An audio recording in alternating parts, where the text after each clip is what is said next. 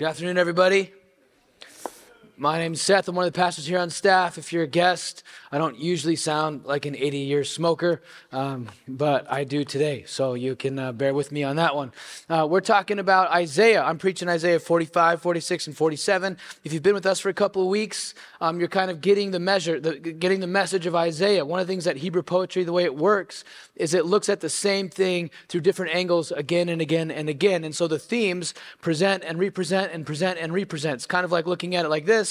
You pick it down, you set it down, you pick it up, you look at it like this. You set it down, you look at it like this. This is like the way it's going. And so the book of Isaiah, especially this section, as we're going through 40 to 55, is making the same points again and again and again. And those points are, God is God, you're not.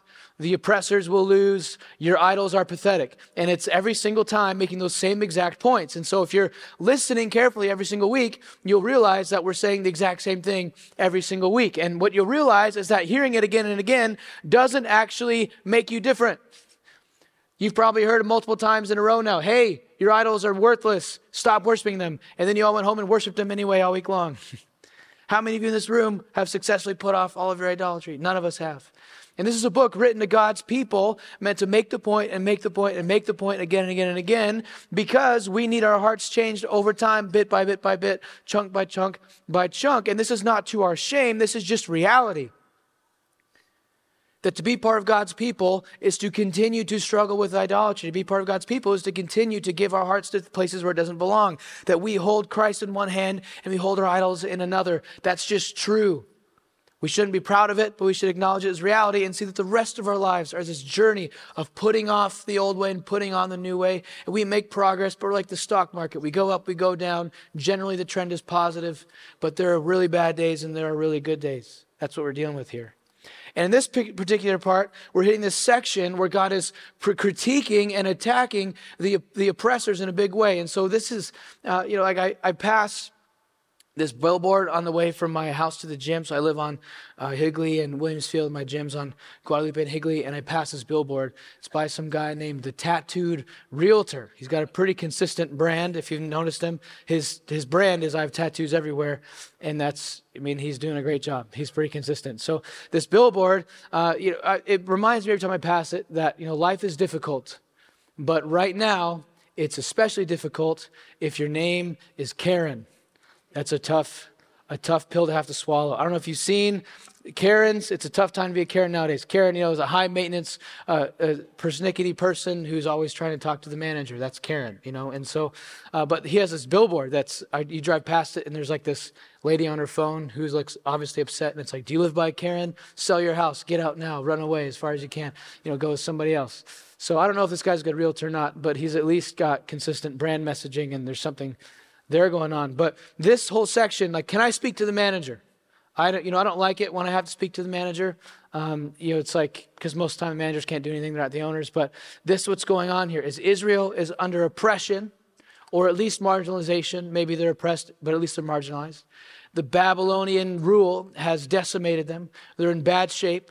There's this coming leader, a guy named Cyrus, who makes our worst presidents look like the best people in the history of the world. And it is not good shape, and Israel is marginalized. And Israel is kind of having this frustration with middle management. And the Lord comes up and says, do you want to speak to a manager? Because I'm in charge here.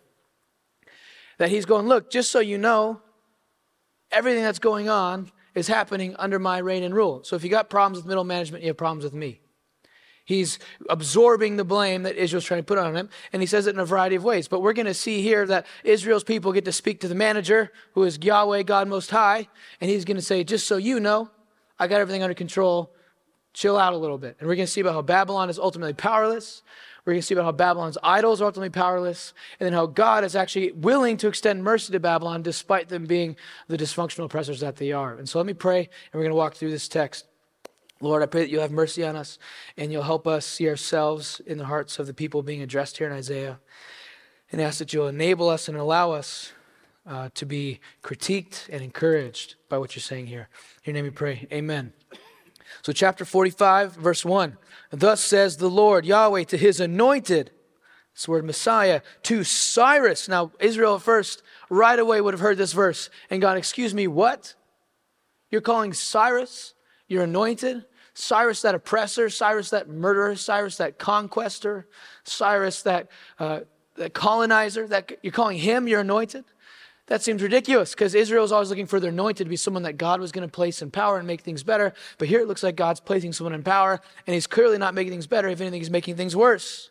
And God goes, yeah, anybody who has any stretch of authority anywhere is somehow under my appointment or my authority. There's no leaders and positions anywhere that I haven't allowed or at least authored to have happen. He goes on to say this, whose right hand I have grasped. Not only have I appointed him, but I've taken his hand like he's a child, and I've subdued the nations before him, to loosen the belts of kings, to open the doors before him, that gates may not be closed. Basically, I've paved this way for him so that success is not just likely, but it's certain. I've made this possible. And I say to Cyrus, verse 2, I will go before you and level the exalted places. I will break into pieces doors of bronze and cut through the bars of iron. I'll give you treasures of darkness and hoards of secret, so that you may notice I, the Lord, the God of Israel, who call you by your name. He's saying, look, Cyrus, listen to me. You are successful, and it is not because of you, it is because of me. This is a reminder to all of us that whether we say we're Christians or not, whether we follow the Lord or not, any measure of success, whether you've built a company or a church or a business or a family or a household or yourself, all success is ultimately owed to God, period, the end. Nobody gets to say, I did this, not even Cyrus. I cut through the bars of iron. I made the way. I cleared the path. I made this possible. And what God is saying to Cyrus is, just so you know, you don't even know me, but I know you, and I'm using you. You are a pawn on my chessboard. So get humble. He goes on to say, for the sake of my servant Jacob and for Israel my chosen, I've called you. So he's going, yes, you're oppressing Israel, but I'm teaching them a lesson. Their oppression is their own fault. They've been unfaithful. I name you, though you do not know me. I'm the Lord, there is no other. Besides me, there is no God. I equip you, though you do not know me. We have to understand here that a condition of being used by God is not that someone actually knows God. But if you exist in God's world, God can use you for his purposes, period, the end. And this is one of my favorite texts in the whole Bible. Here's Isaiah 45:7. I was excited when I got to preach this because it just rules out any possibility that there are accidents going on all over the world. Isaiah 45:7, Yahweh says this, I form light, I create darkness, I make well-being, that word there is shalom or wholeness, and I create calamity, that can be translated evil, it's word ra'ah. I am the Lord who does all these things, that can be also translated, I am the Lord who does everything. Point at something, me, responsible, author, sustainer, creator, motivator, enabler. Now, the thrust of this text is this absolute no maverick molecule sovereignty. As I've titled this sermon, No Maverick Molecules, which I totally rip off from a guy named R.C. Sproul. Here's a quote he says about this, under Babylon's Powerless. If there is one maverick molecule in the universe, one molecule running loose outside the scope of God's sovereign ordination, there is no confidence that you can have in any promise that God has ever made. God is looking at Israel saying, look, I've made promises about the future. But your faith in me is not just about the future, but it's about the fact that I'm working right here and right now. On what basis can you trust God for the future? On what basis can you trust God with the resurrection of the dead? On what basis can you trust God that he's going to deliver and provide if you can't trust that he's authoring what's going on right now? If it's chaos now, but promise in the future, that doesn't add up. R.C. Sproul makes this point. Isaiah makes this point. You can trust me with your future because what's going on right now is ultimately under my authority. Babylon is powerless. I know it feels like Babylon has all this power. I know it feels like you're under their thumb and under their oppression. I know it feels like Babylon would be very much like the United States nowadays. The biggest military superpower with all the technology that they've leveraged for military gain, the biggest gross domestic product, the most capacity to impose their will on the universe. And it feels like, man, if we lose the approval of Babylon, we're totally hosed. Somewhat like the United States right now, right? I wouldn't necessarily say, there's maybe different pockets where Christians are oppressed, but at a minimum, they're like marginalized, like loss of influence. It's kind of similar to Babylon. And God is saying, I have Babylon on a leash. I say jump. Babylon says, how high? Just get that squared away. He goes on to say this. In verse 9, Does the clay say to him who forms it, what are you making? Or why doesn't this have handles? Will you command me, verse 11, concerning my children and the work of my hands? See, I was a philosophy major. I sat in a circle with 18 and 19-year-olds who were also philosophy majors, who love to turn everything into some philosophical argument. Can God microwave a burrito so hot he can't eat it? Well, yeah. And it's partly the human condition. We want to turn the promises of God's sovereignty into philosophical problems to be solved. But the thrust of way this is meant to function in people of Israel is hope, encouragement. I'm in control. You're in the back seat. I'm in the driver's seat. Know your role. Stay in your lane. I got this. Chill out. It's meant to be encouraging. It's not a problem to be solved. It's a truth to be encouraged by. Now, I know that there's a lot of questions about if God is so sovereign, why is there all this garbage happening in the world? And the question of then becomes not, is he all sovereign? Is he all powerful? But the question can become, is he good? C.S. Lewis in his journal a couple days after his wife died, one of the things he says is, I'm not really tempted to disbelieve that God is sovereign, but I am tempted to think that I don't like him.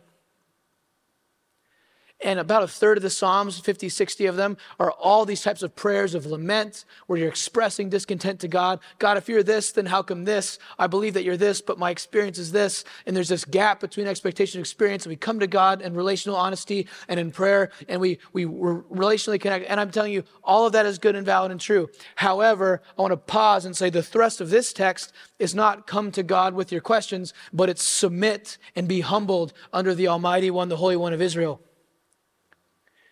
That even in the new heavens and new earth, we will remain finite creatures under the authority of the Creator. Even when we come to God relationally and say, I don't understand, help me understand, we have to understand that we're coming so as clay coming to the potter saying, help me understand. We're not coming in judgment of God, but we're coming asking God for connection and understanding.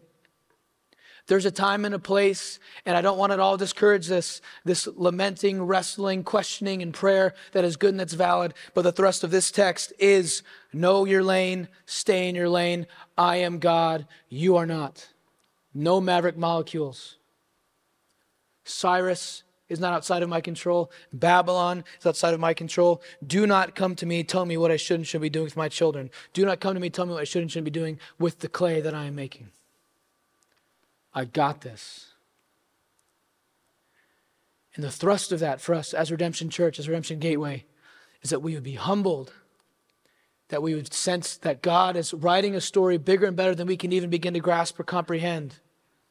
That like a dog trying to understand its master, we are creatures trying to understand the Creator, and the gap is bigger between me and God than my dog and me. And we got to have this humility in approaching the all-sovereign one. Babylon is powerless. Not only is Babylon powerless, but his idols are powerless. The things they worship, the things they follow, the things they're trying to go after, they're nothing. Babylon trusts in sorcerers, which seems ridiculous. Here's what it says in chapter 47, verse 12. After God says, I'm going to punish you and invite you back, he says, stand fast. He says, God using sarcasm. Maybe you've been told you shouldn't be sarcastic, but God is at least sometimes. So here you go. Stand fast in your enchantments and in your many sorceries with which you've labored from your youth. Perhaps you may be able to succeed. Perhaps you may inspire terror. You are wearied with your many counsels. Let them stand forth and save you.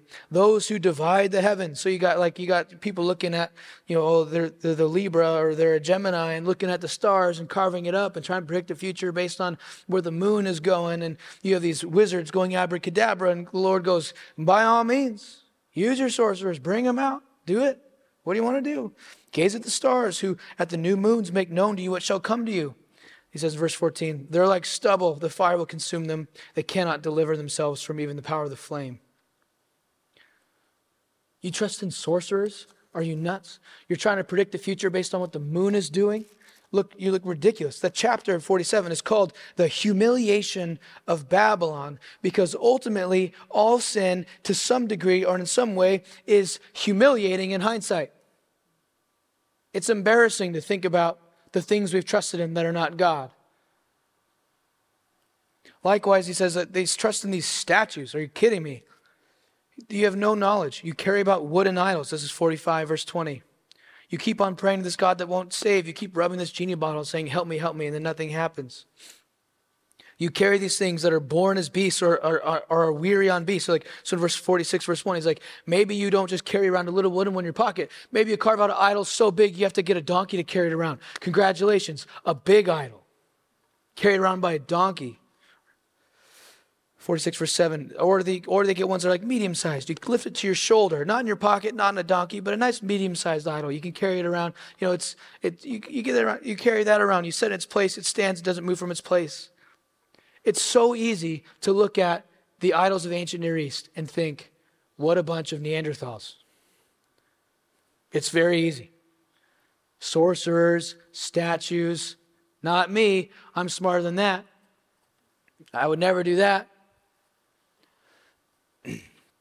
Man, this is one of the reasons why I think that intergenerational relationships are so important and intercultural relationships are so important. Is that it's way easier to see other generations' idols than your own. It's way easier to see other cultures' idols than your own. This is like, it's easier to look out the window and say, there it is, than to look in the mirror and say, there it is. I think you talk to my 9-year-old grandma, hey, what do you think about kids and their phones these days? And you can go like, oh, well, she's grumpy and 90. But guess what? She's not, and she's right. Likewise, you could ask a Gen Zer, hey, what do you think about politics and the boomers? And they go, oh, I have some thoughts about that. And you can say, well, they're young and stupid. Or you could say, maybe they're right. This is the body of Christ. And this is like on the topic of embarrassing. So maybe about 6 weeks ago, I went on like a 36-hour silent retreat, which is code for I just wanted to sleep away from my kids for a little bit. You know, my wife is kind enough to give me license to do this. And I left my phone at home. I remember putting it like where it charges at home. And I started to drive away. And I had this separation anxiety like an infant. You know, where's mom? You know, like, what if I get lost? What if someone calls? What if, how am I going to be taken care of? Do I know? I had to like memorize 4 directions, you know, turn right, turn left, turn right, turn right. And I'm like, can I get it straight? I don't know. Like I remember sermons for 40 minutes, but I can't remember how to take 4 turns. You know, I'm like, it's like an umbilical cord just ripped out a second time, you know, like, can I survive outside this womb of protection, you know? And I'm driving away. I'm going like, I'm having like separation. This is embarrassing. This is pathetic. This is, but if you think about like the power of what an idol is, it's the thing you go to be soothed, to feel safe, to feel secure, to give you meaning, to interpret the world for you. Like sometimes we think about idols and it's only think about statues, but we have this show that's on TV called American Idol. That's probably a more helpful way of understanding idol. Like you think about pop stars as idols.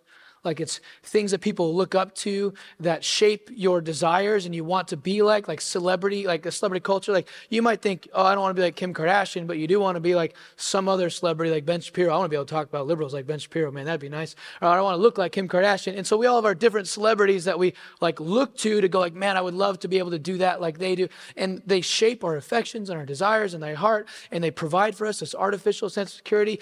And when you step back and look at the power that celebrities and technology and like I got rid of social media for a while there on my phone, and I was like, this is gonna be great. I'm gonna be more present in my life. And I just started checking ESPN and the stock app more. You know, it's like whatever necessary I need to do to like not be present to my friends and family, I'll find a way to get uprooted for. And so like these are what idols do. They take us away from the things we love the most, and they shape our affection and heart and give us artificial sense of security.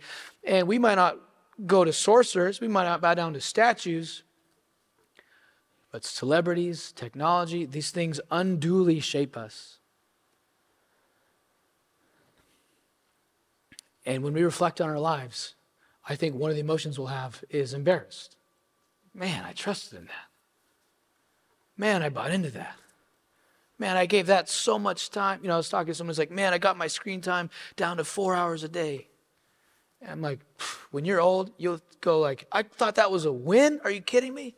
4 hours a day, like the things we count as wins are a lot. Like I think in hindsight, we'll have a similar feeling that there will be this acknowledgement. God is going, look, your idols are so pathetic. They're just so pathetic. They command you, you listen, get rid of them, burn them, and you hold on to them. And I think about, my son's 3, and I don't know what he's going to be like when he grows up. But if I had to guess right now what he was going to be when he grows up, it would be lawyer. Because everything is an argument. Don't touch that. Win. Right now, don't touch it. Can I touch it on Wednesday? Can I touch it on Thursday? Can I touch it before the sun comes up? Can I touch it when the sun goes down? Can I touch it with my elbow? Can I touch it with my foot? Can I touch it if you're looking? Can I touch it if you're not looking? Can I touch it with one eye closed? And it's like, oh my goodness. And when I'm in a healthy state of mind, I know this is part of development, boundary pushing, whatever. But I tell you what, when my heart is warm, this is something you take for granted and then you get it, is sometimes when I say, Jay, don't do that. And he just goes, okay, Dad. And I'm like, who wants me to teach a parenting class, But it just warms your heart every now and sometimes later he'll ask why, but sometimes just like, okay, Dad, and he moves on. And it just warms my heart. And it's just I appreciate it. And like when I think about this, like God going, I'm absolutely sovereign. Your idols are nothing. Get rid of them. And we want to go, but, why? What about? And I just more and more want to be the type of child who says to the Father in heaven, okay, Dad, I'll figure it out later. I'll understand more later. But right now it's just, okay, Dad. I just know like the joy that brings me with my kids, just trust and obey without having to get out the lawyer's, dog and pony show every single time. And the main metaphor God gives us, that he's Father, we're child. And it's God warm his heart when we just go, okay, Dad, I don't need that. Okay, Dad, you're sovereign in control. Not, what about? And as bad as Babylon looks here, right, this is part of the tension, is Babylon's absolutely responsible for their choices to worship idols. Babylon's absolutely responsible for their participation in the oppression of Israel. And God is absolutely in control and sovereignly ordained it to be. And that creates tension to live with. It's not really a problem we can solve. But ultimately, there is good news for Babylon. It's not like Babylon is eternally, forever pre-committed to being totally on the outside and hosed. But this is why kind of the middle of this section is actually an invitation to Babylon, an invitation to Cyrus. Here's what it says in chapter 45, verse 22. Turn to me and be saved, all the ends of the earth, for I am God and there is no other. So it's not turn to me and be saved, Israel. It's not turn to me being saved, moral people. He says, turn to me and saved all the ends of the earth. For I myself have sworn, my mouth has gone out in righteousness, and the word shall not return. To me every knee shall bow, and every tongue shall swear allegiance. Anyone can get in on this. See, this is radically different than all the other visions of God in the ancient Near East. Because the Babylonians had their tribal ethnic deities. The Canaanites had their tribal ethnic deities. Egypt had their tribal ethnic deities. And maybe Israel's probably tempted to think, we have our tribal ethnic deity. But God's saying, no. This is not about ethnicity. This is not about being a Hebrew per se. This is about being Jewish. And in Romans chapter 2, it says that a true Jew is one who worships Yahweh inwardly. That to be an Israelite is to be a person of faith. To be of faith in Yahweh is to be part of Abraham's family, part of the nation of Israel. And this is what he's saying here. Is like, turn to me and be saved. Anybody can become a part of Israel. This is not an ethnic thing. This is not a regional thing. This is a global thing, and it is a faith thing, and you are all welcome. Come on in. There's an invitation. Whenever you want to stop worshiping your little statue in your pocket, or the one on your shoulder, or the one on your donkey, toss it off and come on in. Anybody's welcome. Turn to me and be saved, all the earth. But he gives these what I would call like three conditions or three exhortations or three core confessions that's going to take that are radically countercultural for Babylon and radically countercultural even for Israel to really grab hold of. And I don't want to assume that everyone in this room even knows what it means to be a follower of Jesus or what you're giving up in becoming a follower of Jesus. But there's three key confessions that we get here and one key thing for the church that I want us to hold on to. And the first key confession we get is that there is no other God. So we take monotheism for granted because it's been like normal for a couple thousand years, especially in the West. But I'm telling you, these tribal deities, these like regional thing, there's the God of Queen Creek, the God of Tempe, the God of New Mexico, the God of California. Some of you are like, they do have their own God over there. But I'm just saying, like, that's not how it works. Like we assume this thing, that's not really how it works, that there is one God. He says, even these other gods, they're not gods. It says, was it not I, the Lord, in verse 21, that there is no other God besides me? These things you call gods, but they're false gods, so they're not even really gods at all. He goes on to say, verse 5, to whom will you liken me and make me equal and compare me that we may be alike? He's going, you guys are doing this like, I don't know, the Babylonian gods, that statue's pretty nice. Joe made it. He lives right over there. He carved it out real nice. What about, or Yahweh, God Most High? And they're doing this like, which one's better? And he's going, you're doing this comparison thing like you're nuts. The comparison thing that's all like beat to death is like the LeBron versus Michael Jordan thing, right? LeBron passed Kareem in points, and now it's like, who's the greatest now? And whatever you think about that, you at least have to understand that people are debating it, and therefore it is debatable. That's the definition of debatable. People are debating it, right? There's arguments to be made, and God is going, this is not like a who's better, LeBron or Michael Jordan. He's going, you're talking about a piece of wood and God Most High, creator of heavens and earth, Yahweh, none like me. Stop doing this compare and contrast thing. But we do it all the time. Do I want to be faithful to God Most High, or do I want to fudge on my taxes and get a little money back? Do I want to be faithful to God Most High, or do I want to gossip and slander selectively? Do I want to be faithful to God Most High, or do I want to just resort to clearing my internet history? Do I want to be faithful to God Most High, or do I want to meander and cheat and steal and position myself? Do I want to be faithful to God Most High, or do I by all means want to climb the corporate ladder? And we go like, oh man, this is a tough choice. Do I want to play politics and, stab people in the back? And we feel that tension in a variety of places. And God's going, stop. Stop doing that. There's no other God besides me. There is no other. There's none like me. Declaring the end from the beginning. I have declared the end from the beginning. From ancient times, things not yet done. My counsel will stand. I will accomplish my purpose. Stop. There is only one God. Number two, we got here. We got to confess our wickedness and vulnerability. Here's a tough text. This is chapter 47, verse 10. This is God confronting Babylon. And even when he's confronting Babylon, he's confronting Israel along with Babylon, because Israel so often gets swept up in being just like the place which they've been sent, just like we are so often more like Americans than like Christians. Here it says in 47 verse 10, you felt secure in your wickedness. You said, no one sees me. Your wisdom and your knowledge has led you astray. Meaning it's like your wisdom and your knowledge, you're not leaning on the Lord's wisdom, it's your own knowledge, your own wisdom has led you astray. You said in my heart, there's no one here besides me. Meaning you think, I don't see what's going on. You felt secure in your wickedness. I will get away with this. But evil will come upon you, which you will not know how to charm away. Your personality is going to help you out of this one. Disaster will fall on you for which you cannot atone. You're not going to be able to fix it. You can't add some good works to get rid of these bad works. It's not going to work. You can't make up for it on your own. And ruin will come upon you suddenly, of which you know nothing. You're wicked. You're rebellious from the heart. You go your own way. And not only that, but you're vulnerable to my judgment. You can't escape it. You can't hide it. It will be found out.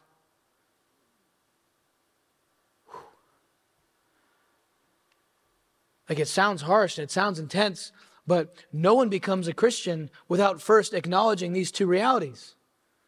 That I am a sinner prone to doing evil, and I'm in danger of God's judgment.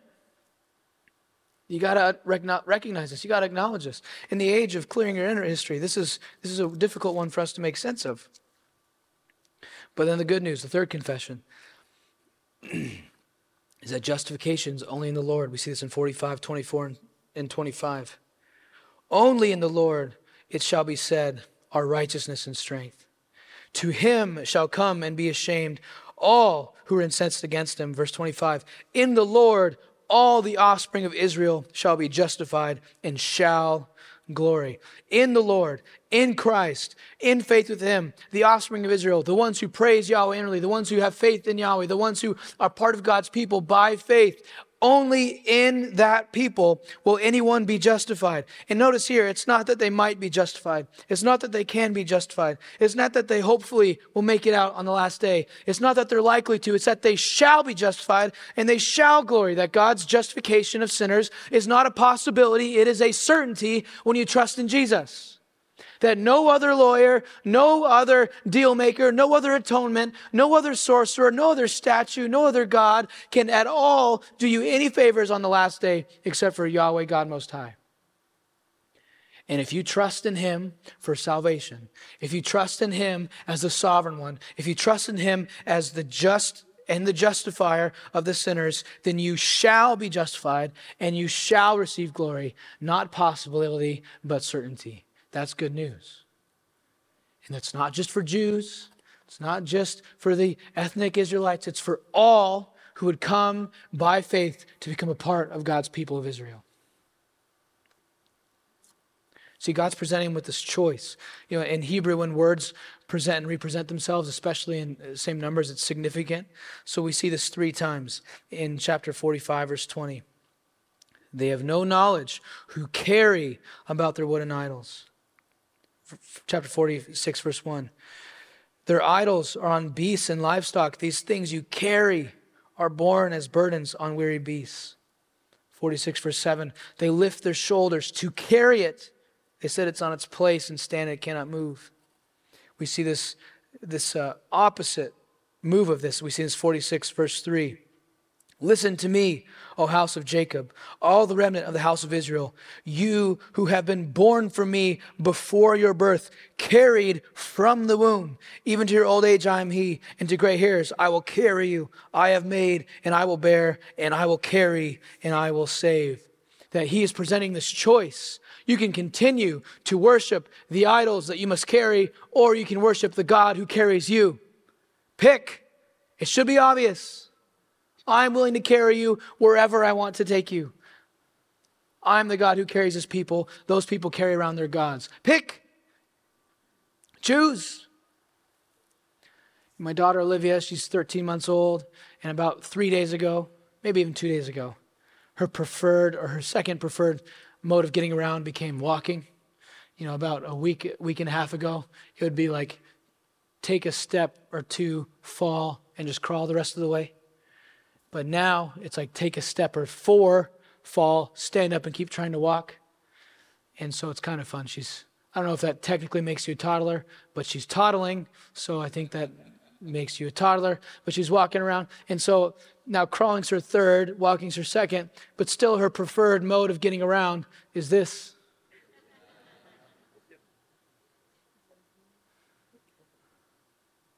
Ugh. Not a talker yet, just a toddler. Ugh. And when I got my headspace correct, when I haven't overpacked my life, when I'm not overly tired, when I'm have my understanding of time and how slippery it is rightly dialed in, my preferred method of her getting around is this too. It doesn't last, it goes away, I understand.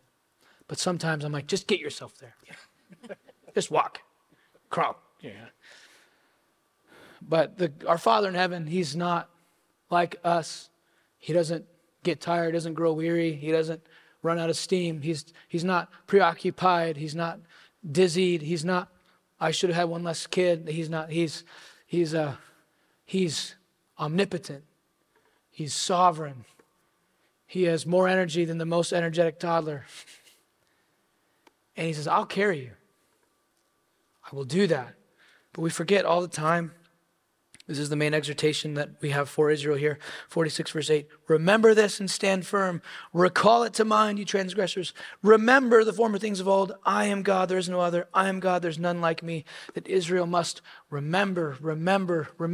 There's none like him. And the primary ministry of this church is remembering. We don't come here every week for new information and fresh insight. It's nice when that happens. But the main thing we do is we come here to remember. There is one God, that I'm wicked and vulnerable, and that justification's only in him, and he's the sovereign one who does everything. And I can trust him.